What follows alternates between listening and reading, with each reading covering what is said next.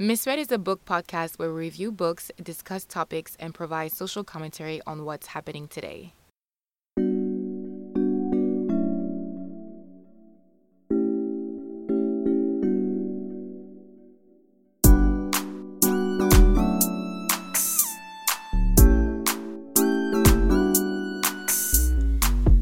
Welcome to another episode of Misread Guy. My name is Cassie. I am Jolene. Welcome to another episode. Yes. Today we are going to be diving into internalized sexism.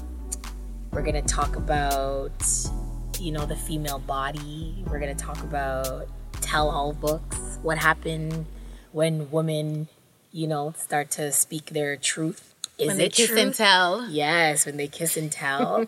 We can probably start by going over some of the more famous tell-all books. Scandalous, tell-alls that, a few of us have probably read or at least heard of if we haven't. Because they've been in the media.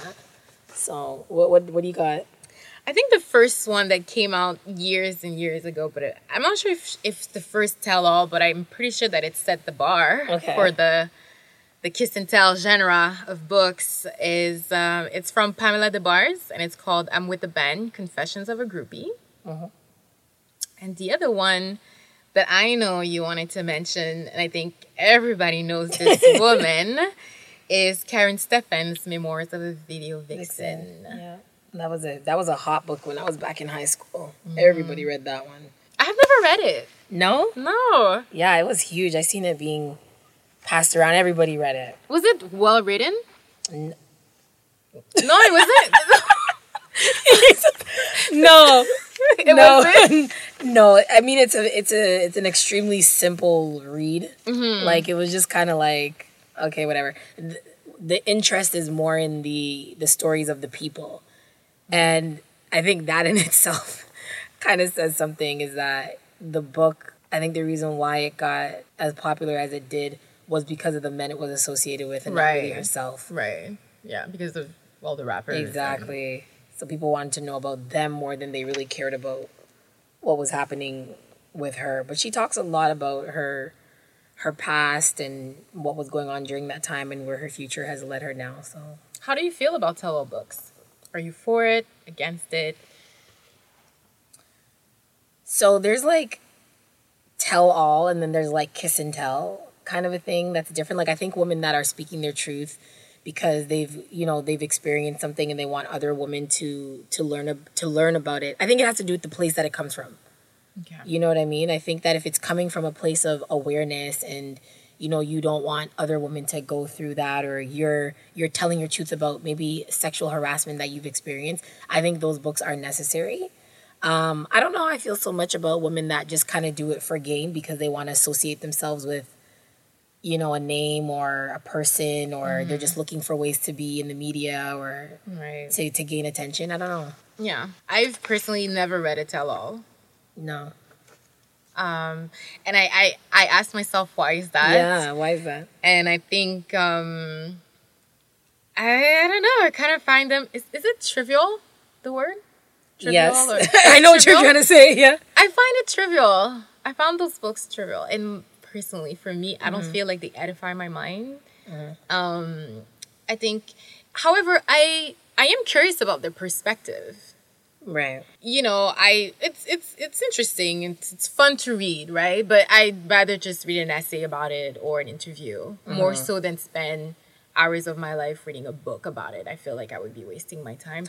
I just feel like it's not edifying. Okay. But I like the nuance you did about tell-all versus kiss and tell. Yeah. And the tell-all about how a lot of women are speaking their truth to help other women or to help anyone out there that may be going through what they're going through, and offering helps and tips on how they were able to survive. So I like that nuance, and it is different. It is.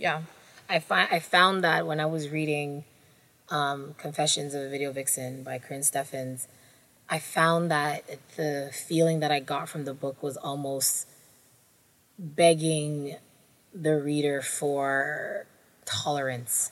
For sympathy? Yeah, for sympathy, for tolerance. That was kind of the feeling that I got from the book. Mm-hmm. And then a part of me, because again, especially with this podcast, what I'm trying to do is I'm trying to understand why I think the way that I think. So everything I say, especially with this podcast, you're going to hear us kind of going back and forth, because I just want to make sure, like, I'm aware of where that's coming from. Yeah. So why did I feel like that was her begging me for tolerance? Because why wasn't I tolerant with her telling her story? Right. What is it that bothers me about a woman talking about her sexuality as freely as she was talking about it that made me feel like when I read her book, she wants me to be sympathetic, as if maybe I shouldn't be. Why shouldn't I be? So I'm trying to have this next level of self-awareness, because I find that a lot of women, we have internalized sexism. And it happens on a day-to-day basis in how we speak, how we act, how we interact with one another, our relationships with other women, whether they be family, friends, strangers. Mm-hmm. So reading this book this time around was challenging for me. Okay. It was really challenging for me, because I had to really think about, why do I feel this way about this woman in this book? Mm-hmm. And where does that come from? Where is it coming from? Yeah. So were you uncomfortable with the fact that she was open about sharing her sexcapades? No. I think I was uncomfortable because I was frustrated with hoping that parts of her story would just, like, she would almost like see the light. Mm-hmm. And it was more like, I want to root for you, but you give very little to feel like I want to root for you. Mm-hmm. So it was frustrating. It's like it was like listening to somebody and just wanting them to win. Wanting, this story, there's this little bit of light, like, she's going to get it this time. She's going to, and then she doesn't. And then she falls back into a pattern. And then, and then it was kind of frustrating in that sense. One thing I will say about her that I have to commend her on, that woman is a master manifester. Yeah. Anything she has said that she wants, she has, good or bad. So that was kind of a fun part of it, I guess, to read, to see someone literally talk about their childhood and how from childhood, everything that they saw, they put in their mind, they wanted, they lusted after, they desired, came to them. Wow. But unfortunately, it comes with a price. When you say you were rooting for her, you wanted her to see the light, is it that, like, what if she found her light? What if through all of these experiences, it brought her to where she is today, and it was her destiny? That's her light. That's her turnover. A lot of times, from the onset, women who write like kiss and tell books don't fit the mold. Right? So from the onset, the way that their lives are going to turn out is not going to be like a normal life, in my opinion. Uh-huh. So when I look at what she's doing now, she's very into like a healthy diet and giving consultation about things like that. She's about this whole having a good lifestyle type of vibe. And she never... She always says that she doesn't regret her lifestyle. She has no regret. She wouldn't change a thing in the world because it brought her where she is today. Yeah, she mentions that. So I think maybe she did find her light. It's just that it's not the common one we're used to, or the one that we would want for ourselves. Right. And I think that was like what you're saying. That's another thing. It's like she needed to go through everything she went through, and a lot of what she went through was very traumatic. I found that in the book, there were times, though, where it's like there was a lot of excuse for behavior. Okay. Opposed to just like how you can say now you don't regret any of it because you needed it to get to where you are, which I can commend. In those moments, own that too, though. Mm-hmm. You know what I mean? Like, own it. And that's okay. Like, that's fine. Yeah. But to this feeling of, like, wanting this sympathy to say I did this, well, because of that, or... it was this, and and she loosely takes responsibility for things here and there throughout the book. But yeah, it was a read. It was a read. I don't know. It was a real read. I think from being on this podcast and people listening to us, we talk a lot about feminist theories and topics and things of that nature. And a lot of them are geared towards, like, the male gaze, patriarchal society, the dominant culture. But what about when oppression happens within groups? Within that same marginalized group. Yeah. So internalized oppression is what I think I wanted to focus on, coming from, drawing off of the book. From, of course, yeah. To draw from that to where we are now, why is the respectability of a woman tied to her sexuality? Why? Why is one woman worth more as a virgin than as someone who has had 10 partners? Yeah. And why do not only men look down on it, but women as well 100%. Look down on it? Some women who look down on it already had 20 partners too. Yeah. So is it internalized sexism? I believe so. Well, first, can you describe what internalized sexism is? So internalized sexism is the practice of a lot of the same misogynistic ideologies that, we have in society kind of reflected on us from men, when we internalize them and then practice them within each other. So it can come out in ways of, for instance, being competitive with women, or invalidation of other women, and or even yourself, viewing women as objects. A lot of times you'll hear women talk about each other and validate each other through the way that they look. Well, yeah, she's a nice girl, but she's not that cute. Yes. Well, why does that matter if she's a nice girl? Internalized sexism is just when we take what's happening to us and we internalize it and then do it to one another. Further to that, I was reading an essay, and it's it's really, really, really good essay. And it's a research essay. And it follows about a few different women and just follows their conversations. And they tell these women to sit in a room and just have a conversation with your friend. And when you're reading the conversation initially, you're like, oh, it's a pretty normal conversation. But then as you're reading the article and you're understanding the different forms of sexism that women practice between one another, and then you go back and then you read these conversations, you're like, wow, that is interesting how we'll talk about one another. An example could be something as simple as, Cass, I went to the mall today and what's her face was there. Would be considered internalized sexism? Right, because a lot of times it's not that you don't know her name. Sometimes you do know her name. You're putting her down. Right, it's a way of, in speech, bringing her to a level that's under you. And women do that a lot. Oh yeah, she was with her boyfriend Chris and whatever her face is. We know his name. We'll say, you know who she is. Right. Don't get me wrong. There are times where you can kind of say, okay, well, sometimes you do forget. I'm not saying that, but for the purposes of this podcast, I'm going to be explicit and just, give some of these examples, and let's just be aware of them. Right. Because I wouldn't have thought that was internalized sexism. I would have thought that's condescending, because I think it's also like a human feeling when let's say you see your ex with a new girlfriend and the breakup is still fresh in your heart and you haven't fully healed, so you automatically be like that, whatever. Yeah. Your face is like, whatever. Right. But you hear it on a day-to-day basis. Even on another form of internalized sexism. And the distinction I want to make is internalized sexism isn't only how women treat each other, it's how we even treat ourselves. Right. How we view ourselves. Another example is, me and you were speaking about this, a lot of times women will say things like, I don't know. I don't know. Well, you do know. But it's claiming this ignorance so that you can make yourself smaller in whatever setting and not come across as combative. And you want to make sure that the people around you feel comfortable with what you're sharing. Yeah. So it's almost like apologizing for 100%. For your knowledge. 100%. Yeah. And another thing I wanted to say is that internalized sexism, internalized oppression, it happens on a scale that can be from 0 to 10, the most obvious.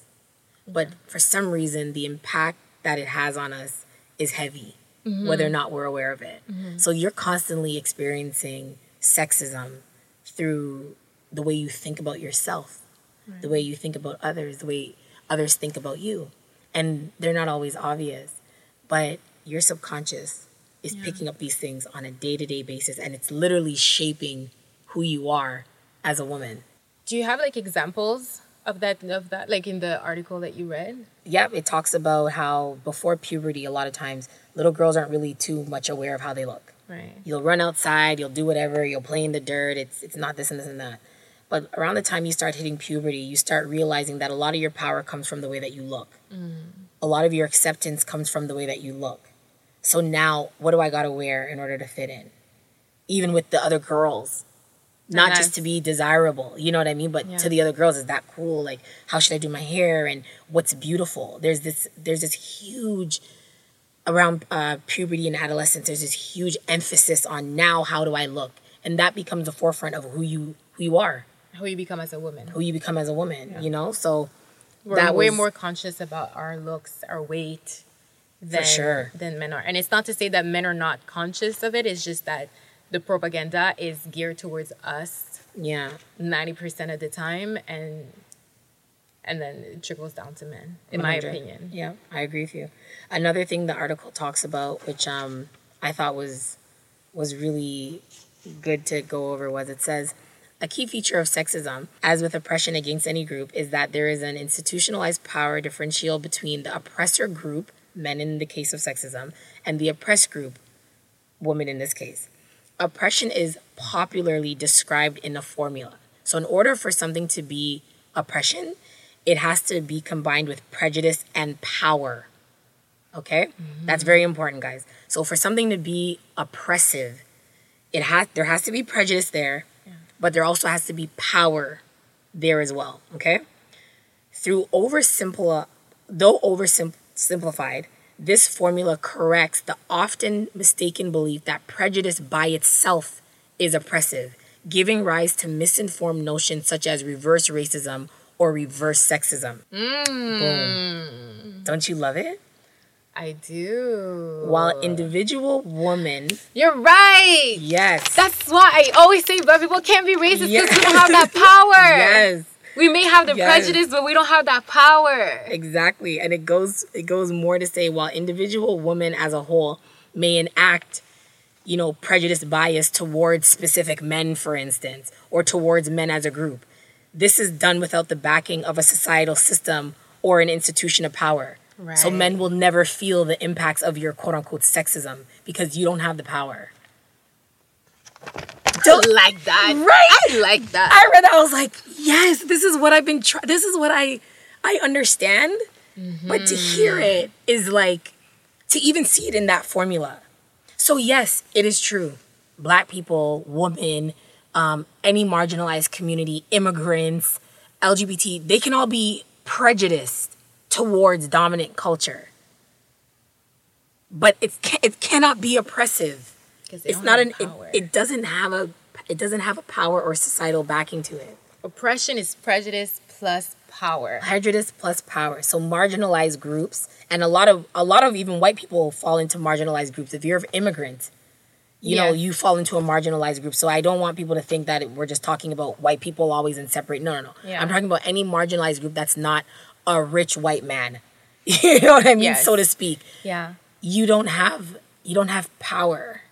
And it's so funny because with reverse racism, people really take that expression and run with it.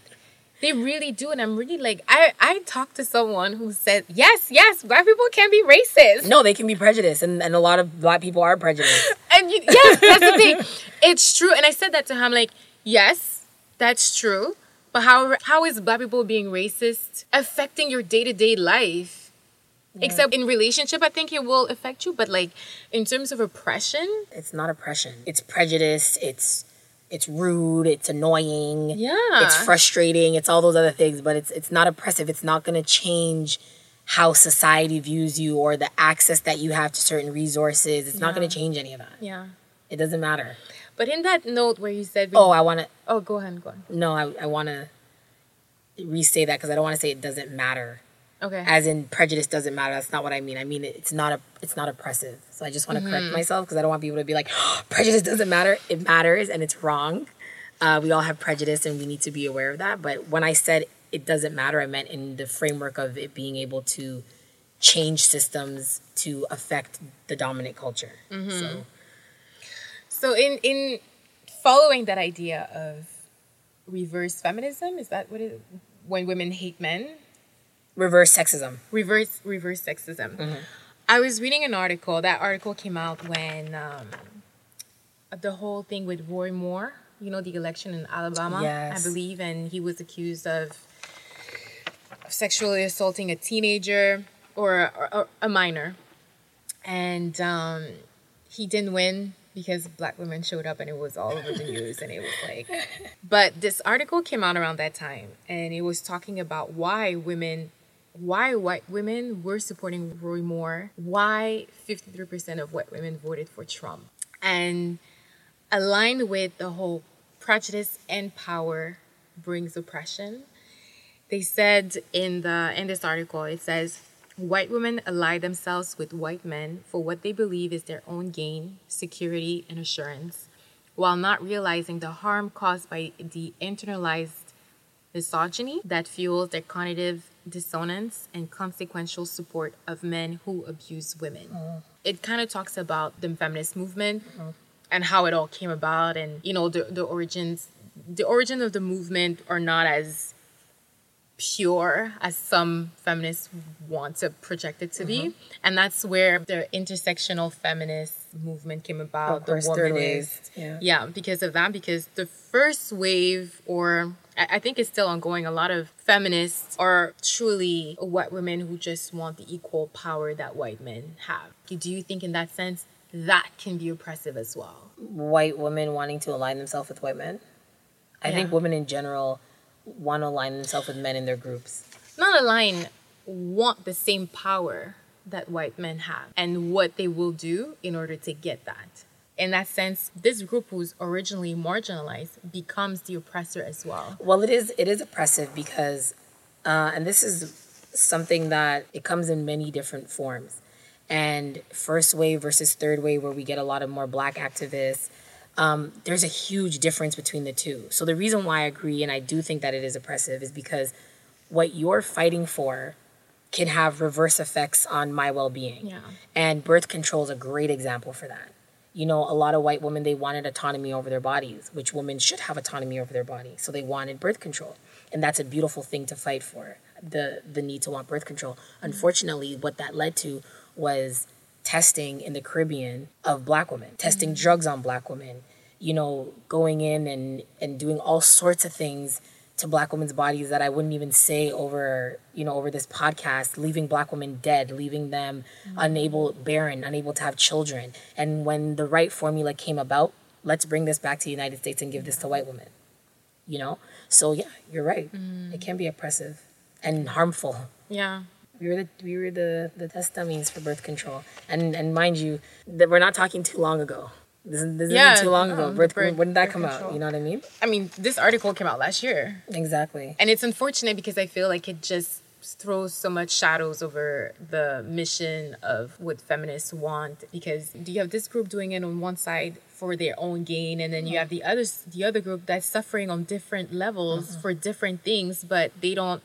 If I'm aligning myself with them, it's gonna take more time, or I'm not gonna get the things that I want right now, or I'm not gonna gain as much as I could. So whatever, forget you. You know what I mean? So that's what we're already in a bad place, and creating that division, I think it throws a lot of stain over the movement for sure. But we do have a lot of, when first, second wave feminists was coming out, it was tied heavily to the abolitionist movement and the freeing of, black slaves, and it went further into even the right for black people to vote. And a lot of white women were behind that movement. Yeah. Now things got a little bit muddy when black men got the right to vote first. they got mad. Like that. But, it was tied to other minority groups. I just think third wave was a lot of black feminists started to come out, and I think their movement was more linked to race than it was to femininity. Okay. Because, a lot of the fight and a lot of the cause was to protect black men too. Right. So it wasn't just aligning ourselves with black it wasn't to necessarily align ourselves with black men because we felt like black men had an advantage. It was because we didn't think, and we're seeing that black men were actually at a bad disadvantage, right, that we decided to step in and be vocal and, you know, make movements. And you have some of the, you know, your Angela Davis, and you have these huge historical black feminist figures coming in for more civil rights. It was more about civil rights, and that's a part of feminism as well, because you're dealing with rooting for and fighting for a marginalized community. Yeah. And then you have more waves that come where you have people that are fighting for LGBT rights. And there's a lot of feminists in those movements, right? And that's not attached to necessarily race. That's not attached to... oh, you mean like trans rights? All sorts of rights. Well, you know, in the 90s and the 80s when people were coming out of the closet, that wasn't really something that you did. But is it tied to the feminist movement? I think a lot of feminists... I think feminism, to me, you align yourself with what causes are important to you. Mm-hmm. So I think that a lot of feminists, and like, for instance, what I did in school was women and gender studies. Right. It's literally tied together if you really think about it. Right, so the feminist movement and the LGBTQ movement and the civil rights movement, all these things are kind of linked in a way, especially when you look at a framework in like an academic institution. Yeah. Based off of the fact that these are all marginalized. Right. Women are marginalized, minorities are marginalized, and you know, homosexuality, trans, all that kind of stuff is marginalized altogether. Mm-hmm. So feminist movement, from the framework that I've been taught or the way that I see it, is just a spokesperson for marginalized communities, right? Mm-hmm. Now, depending on what your agenda is, depends on where your feminist efforts are going to focus on. It's not about men, it's not about race, it's about their sex and gender. For a lot of black women, it's not really so much aligning myself with another white woman as it is aligning myself with a black man in terms of making sure he's protected and I'm getting him his rights as well, and I'm protecting the black family. And then a lot of white women, it's a matter of job security. I want women being able to get the same pay as men. You know what I mean? Like there's a lot of variation of feminism. So in that same frame of mind of feminism and the article that you're referring to, because I'm pretty sure all women, even those that do identify as feminists, have been guilty of some sort of internalized sexism. And like you said earlier, it's something that's so embedded in us. Sometimes 100%. We do it and we don't even realize it. Yep. Do you have some tips as to what we can do to become more self-aware? And like when you mentioned the I don't know thing, I thought it was so interesting and almost powerful in a way. We often start our phrases with, I don't know. Yeah. So, you know, when you have that in mind and the other examples that you've given are there, what could we do to be more aware of the internalized sexism that we may have inside of us and we're not even conscious of it? Yeah, I think the first step would be for us to admit that this is real. Mm-hmm. You know, in reading some of the different conversations that the women were having in this, I found myself at times saying, "Oh, they're nitpicking. Like that's a normal thing to say. That's not." And I'm not realizing, or at that time I wasn't realizing, I'm thinking that I'm having a free thought, but it's not really a free thought. Right. I've been programmed to think that way. I've been programmed to think that, oh, this article's over-exaggerating. Okay. Because why? Why does it have to be over-exaggerating? Why does it have to be dramatic? Look at even the words I would associate to a woman. Oh, that's crazy. How often do you hear that? She's crazy. She's dramatic. She's over-emotional. Right. And I had to really and when I would find myself reading this and I would find myself being critical, I was like, oh my gosh, I'm doing it. So I would say the first step is to read about internalized sexism. You know, where is that coming from? You're literally taught to think the way that you think. So sometimes to think independently is to go against the grain. Yeah. And not the way that, you know, you're taught to behave. Yeah. I was reading also, like, if you're uncomfortable with a woman's sexuality, that could be one way to look to start as well. Like another tip, why are you uncomfortable with a woman's sexuality? Speaking of which, to feed off of that, how do you feel about the slut walk? I wrote that in my notes. Did you? Well, let me get my paper out. I did. I put Amber Rose Slut Walk and I put Black China's Rise to Fame. Why? Ugh. Are you practicing internalized sexism right now? I'm practicing who owns Slut Walk. It is not Amber Rose's Slut Walk. Well, Amber Rose has always been very vocal about the fact that she did not start the Slut Walk, but she made it big. That's what she says. Those are her words, not mine. Okay, but I know where you're going for, and I'll let you explain it. I think what happens when I hear Amber Rose's Slut, she does host one, so that would be Amber Rose's Slut Walk. But I think where my frustration comes from is and it could be a catch-22 in a good way because of her celebrity. She's brought a lot of awareness to the Slut Walk, so there's a hooray for that.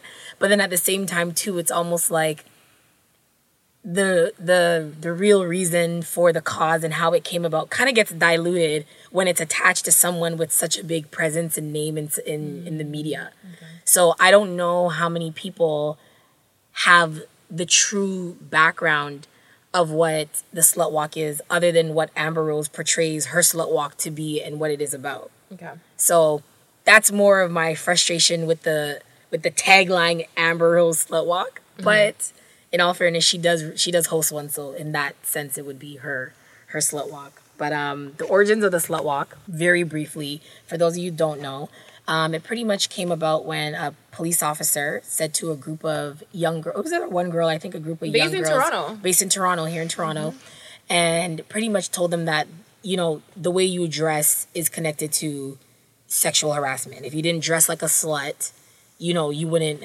be sexually harassed, et cetera, et cetera. So it sparked this big movement and, of women in Toronto marching against the ideology that women have to be in control of a man's sexuality. Why do I have to be responsible for you not putting your hands on me? I should be able to wear whatever I want. I should be able to do whatever it is I want to do. Consent is consent at the end of the day. A no is a no and a yes is a yes, and that's all it comes down to. So the origins of it are beautiful.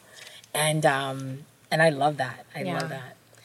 It's funny because in one of my notes I put, we teach young girls from a young age to keep their legs closed, but funnily enough, we don't teach boys to respect their bodies as much. Mm-hmm.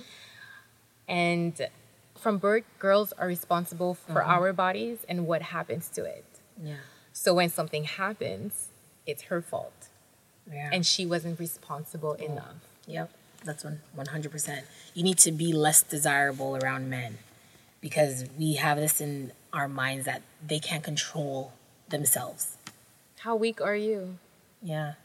And that's one thing I always thought so interesting. It's like, so there's also this, energy of I'm the man and I want to be the head of the household and I'm the strong one, I'm the forefront. But something like your sexuality, I have to control that though. Why? It's too big of a responsibility to give anyone. Control your urges. Yeah. And we blame the victim a lot. Yeah, it's easy. And that's why I think tell-alls, like the one from Rose McGowan, like she wrote a book called Brave, but even the testimony from Dr. Ford, however controversial it may have been, whether you believe her or not, it's important for these women to tell their stories. Yeah.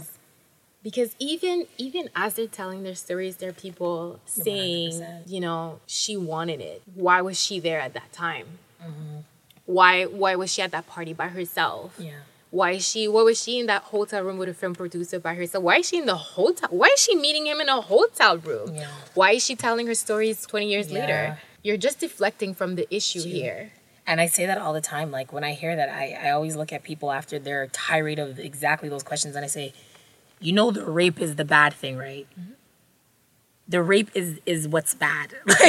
Like regardless of what's surrounding it, that's the bad thing. Yeah, now the victim is the man. It's the weirdest thing. Who portrayed that crime. He's now the victim and she's the predator here. Because it makes no sense, but it's a mentality that is hard to change. Yeah. It's really, really, really... And I understand why, because I think religion plays a huge factor in this. Especially when we asked earlier, why is women's respectability lied to her sexuality? Because for years and years and years, we said virgins are so pure. And a lot of religions still maintain that belief. And, if your count of men is 2 digits or something like that, you're a hoe, or yeah, whatever it is, you know. While on the other side, the more praised, the more men sleep with women, the more praised they are, and the more they're the man. He's the stud. I want to be like him when I grow up, you know. And we're still perpetrating this mentality, and I don't know how to stop it. Is it the more slut walks? Is it more tell-alls books? Is it more conversations? Does it start in school? Is this an education that must be implanted from elementary school? And in homes. When we have, like, I just feel like a lot of times in society when we have sons, the sexual topics and awareness just becomes something that we don't really feel like we have to discuss. We always have to tell girls, like you said, about their bodies, but we don't really do that very often for boys. So that's why I think it should be taught in school, because a lot of times parents don't do it. They don't do it. A lot of times parents have that internalized misogyny mentality. 100%. Oh, how many girlfriends do you have at school? Yeah. Oh, I got 2, I got 3. Oh, you need more. Yeah. And then you turn to the girl, I hope you're not talking to any boy, right? Yeah. You know, you're my baby. I don't want you to have any boyfriend. They're the same age. Yeah, it's true. They go to the same school, you know? So right. And those are family members, and it's not harmful. We say it as a joke, but it's reiterating. And you're teaching that child from a young age that it's 100%. Okay to have 2, 3, 4 girlfriends. You're nurturing something in their mind. You're nurturing stereotypes. You're nurturing prejudice against, you know, women. Yeah. And it comes from women too. Yeah. It comes from women too. Yeah. And I know that to be true because, you know, even growing up in a Caribbean household and having friends of various different backgrounds, and I'm talking about friends from background like European, Asian, South Asian, the son could have a girl come over and be in the room, but a girl child, you can't do that. I couldn't do it. Yeah. Like one of my friends, she's so funny, she's Italian. And she was actually telling me how, you know, she's in her 30s now. And her mom's like, where's the babies and whatever. She's like, maybe you should let me have a guy in my room instead of my brother who had every girl in his room. And now look how many grandkids you have. Like, you know what I mean? Like, what I love about even this conversation is that this spans over so many different cultures, so many different races. Yeah. It's literally just the idea that woman, you need to protect yourself against men. And I don't know how a lot of people feel about the term rape culture, but it's real. Yeah. It's real. Mm-hmm. Rape culture is real. Yeah. So when you got artists saying pop a pill in her drink and take her home with you, that's rape culture. That's rape culture. The fact that he plays on the radio and you're mouthing these words, you think it's okay. Do you know how many guys really go to the club with drugs? 100%. In their pockets just to put it in the girls' drinks? And it's funny you say that because I think when people hear rape culture, it's such a vile term. So you have to think about it on a very extreme, you know, basis. And it's really not. Rape culture just means the things that we do in society on a day-to-day basis that encourage sexual activity with women against consent. Yeah. Or putting her down, you know? So, yeah. It's real. It's real. And I think what's sad and why it needs to change is because women and men contribute to different scales to that mentality, to that really unfortunate culture. You know, even in the article that I read, it said the internalized misogyny is palpable in the Washington Post-Shar School poll. So that's the poll where they took out this study for in which women affirm they are more comfortable disavowing and discrediting women than they are disavowing men accused of sexual-based violence. And that touches on a part in the article, actually, what you're saying. So I love it, where I believe that a part of the reason why that happens is because people compare themselves with others in their in-groups. So you're more readily to compare yourself with people and trying to find a privilege between you and someone within your in-group. So I feel like for a lot of those women, it's easier because she's in my in-group. She's a woman in my in-group. So this is a way for me to exert a privilege over her because I cannot exert that over him because he's not in my in-group. He's in a powerful position or he's in a position that's outside of where I can reach him. So my only my only other reaction to have is to, within my group, I can attack you because I can reach you. Yeah. And then I can then put myself on a pedestal and put you down. Yeah. So yeah, you are more likely to resent and compete with those who are only slightly advantaged relative to us, sufficiently similar to warrant social comparisons. So yeah. I love that you brought that up, because even right here in this article about internalized sexism.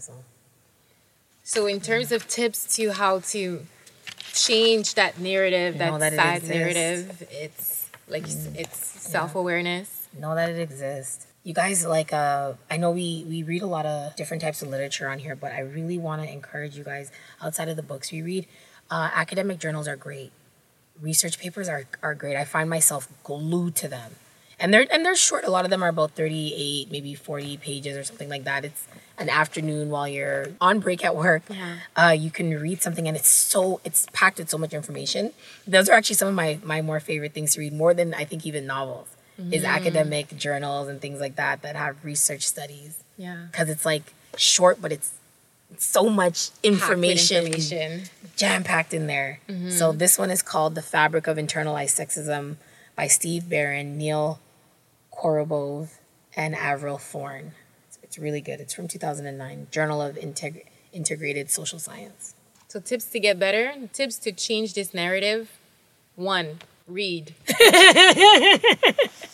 Full circle with Miss Red. I love that. Read. Girl, that was good. That was full circle. Read and be more self-aware. Yes. 3, ask yourself the hard questions. Yeah. Face your truth. That's the only way you will be able to change it. I agree. 4, call your friends out when it happens. Yes. When it happens, yeah. And share more with us if you have more tips. We're learning just as well throughout all these stories, and we're learning just as much. And if you have more tips, or if you are an expert, maybe you work in that field, to spread more awareness, reach out to us, send us comments so that we can share with all of you. And Let us know. I think people are scared sometimes to admit that they don't know, or they don't know the right way to do things. That's why people don't speak their minds anymore. Yeah. And I think it doesn't help the conversation. It's fine to say you don't know and that you want to learn more. Yeah. And we're saying, obviously, read more. That's what we're doing, and get informed. But I'm sure there are other ways. Not everybody likes to read. That's just a fact. True. So I like 300 pages novels. You like journals. Yeah. But you can still find a tool to get more knowledge. 100%. And so that we can change the perception of things, and we can change this whole conversation, and just make the world a better place. 100%. We'll leave it at this. The 5th thing that you can do is share this podcast.